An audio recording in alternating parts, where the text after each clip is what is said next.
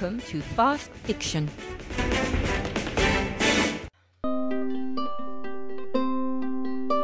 An ordinary couple. They were just an ordinary couple. Neat house, neat garden, neat suburb. I had known them for years. Our children had been school friends, and even when they had outgrown each other, we had continued our friendship. Occasional parties, tennis, but mostly through playing bridge. Alternate homes, the last Friday in the month. On this particular Tuesday, I was returning from a walk to the local shops when the heel came off my shoe. It was both unsightly and uncomfortable, so being close to their home, I thought I would call in and get Ted to fix it temporarily for me. It would only need a few taps of the hammer. It was about 10:30 when I stood on the porch ringing the bell and admiring the garden. It was always tidy and always in colour. Somehow their roses were the first to come out and last to give in to the winter frosts. Dead leaves and twigs never scattered their lawn, and nothing ever seemed to outgrow itself. Absolute magic. Ted answered the door. His face registered surprise at seeing me, but he made me welcome nevertheless. Come in, he said, smiling. Marjorie will be glad to see you.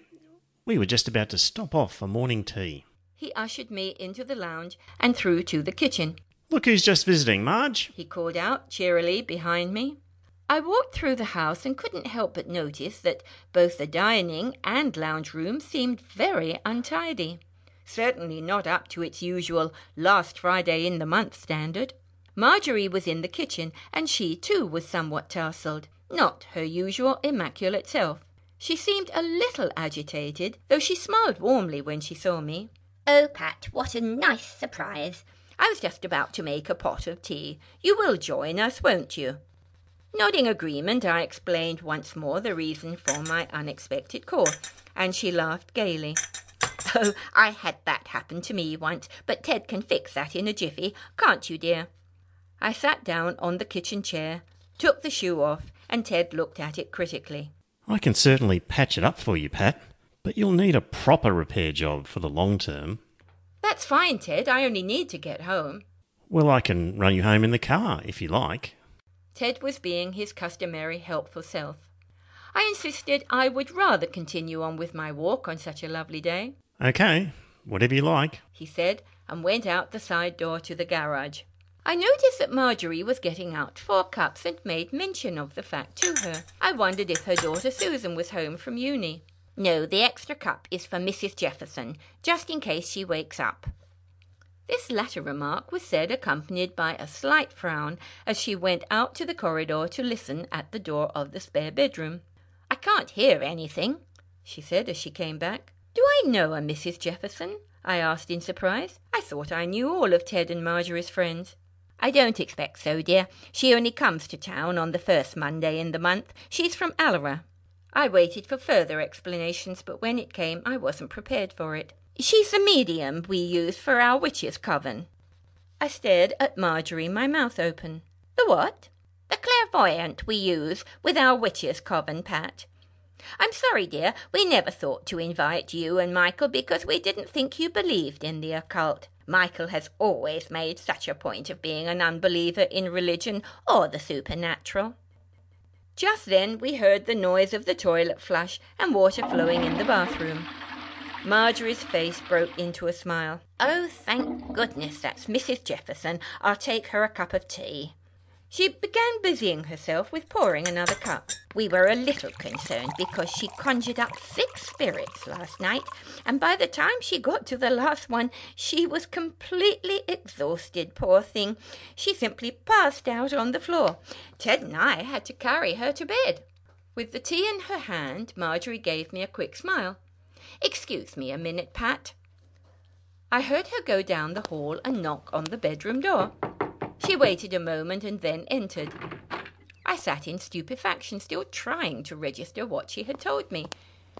When she returned, she now had colour on her pretty face. "Well, that's a relief," she said.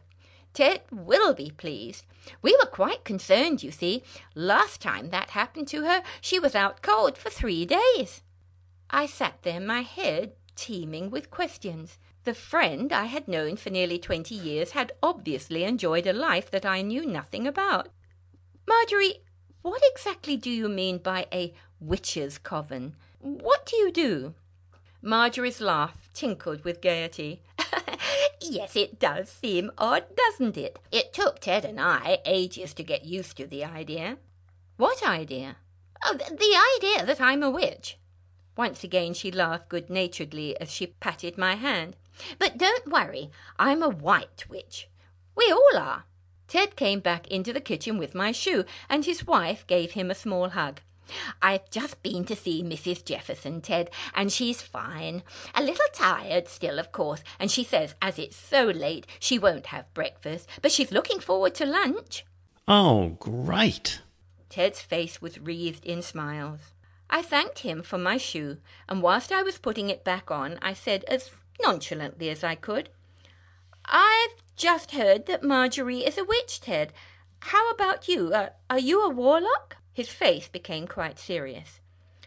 No, Pat, I'm afraid I'm not. I've had a jolly good try, but I can't seem to get the hang of it. But Marjorie is getting awfully good. He looked at his wife with admiration. She can do quite a lot of magic now. She'll be up to the 2nd level soon, I'm sure. Feeling excited and jiggery inside, I asked, What's the 2nd level? Marjorie looked a little embarrassed and flustered. Well, actually, I'm ages away from the 2nd level, but yes, I am getting on quite well, though it's true that poor old Ted is struggling. I was persistent. Well, all right, so what can you do at 1st level? Marjorie thought for a moment, then said, Well, it's hard to explain, and to be honest, Pat, our meetings are rather confidential. Then putting the fragrant lemon-scented beverage before me, she said, I tell you what, why don't you attend our next meeting? Then you can see for yourself. It is next meeting. We have our open members night, isn't it, Ted? Ted nodded his head.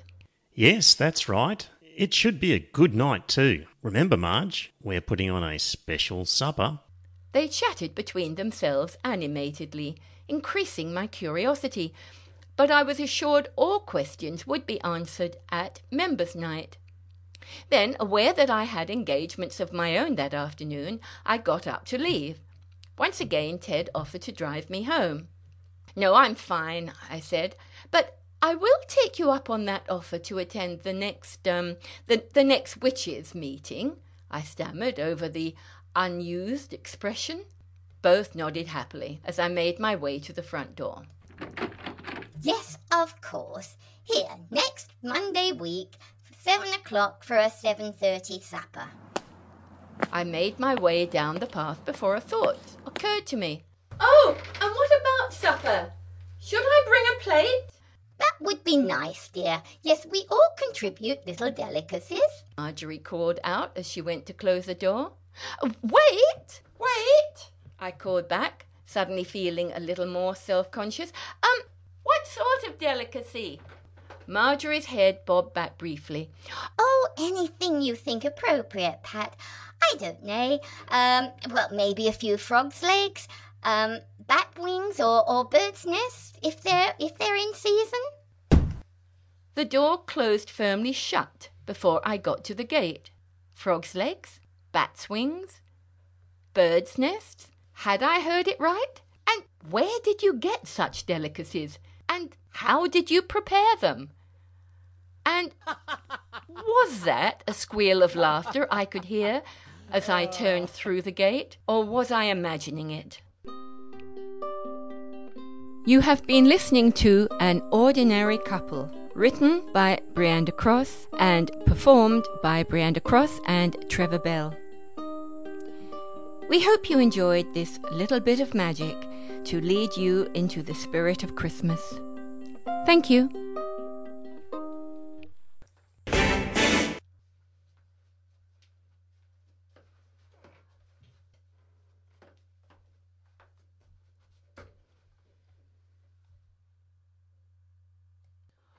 Oh, and what about supper?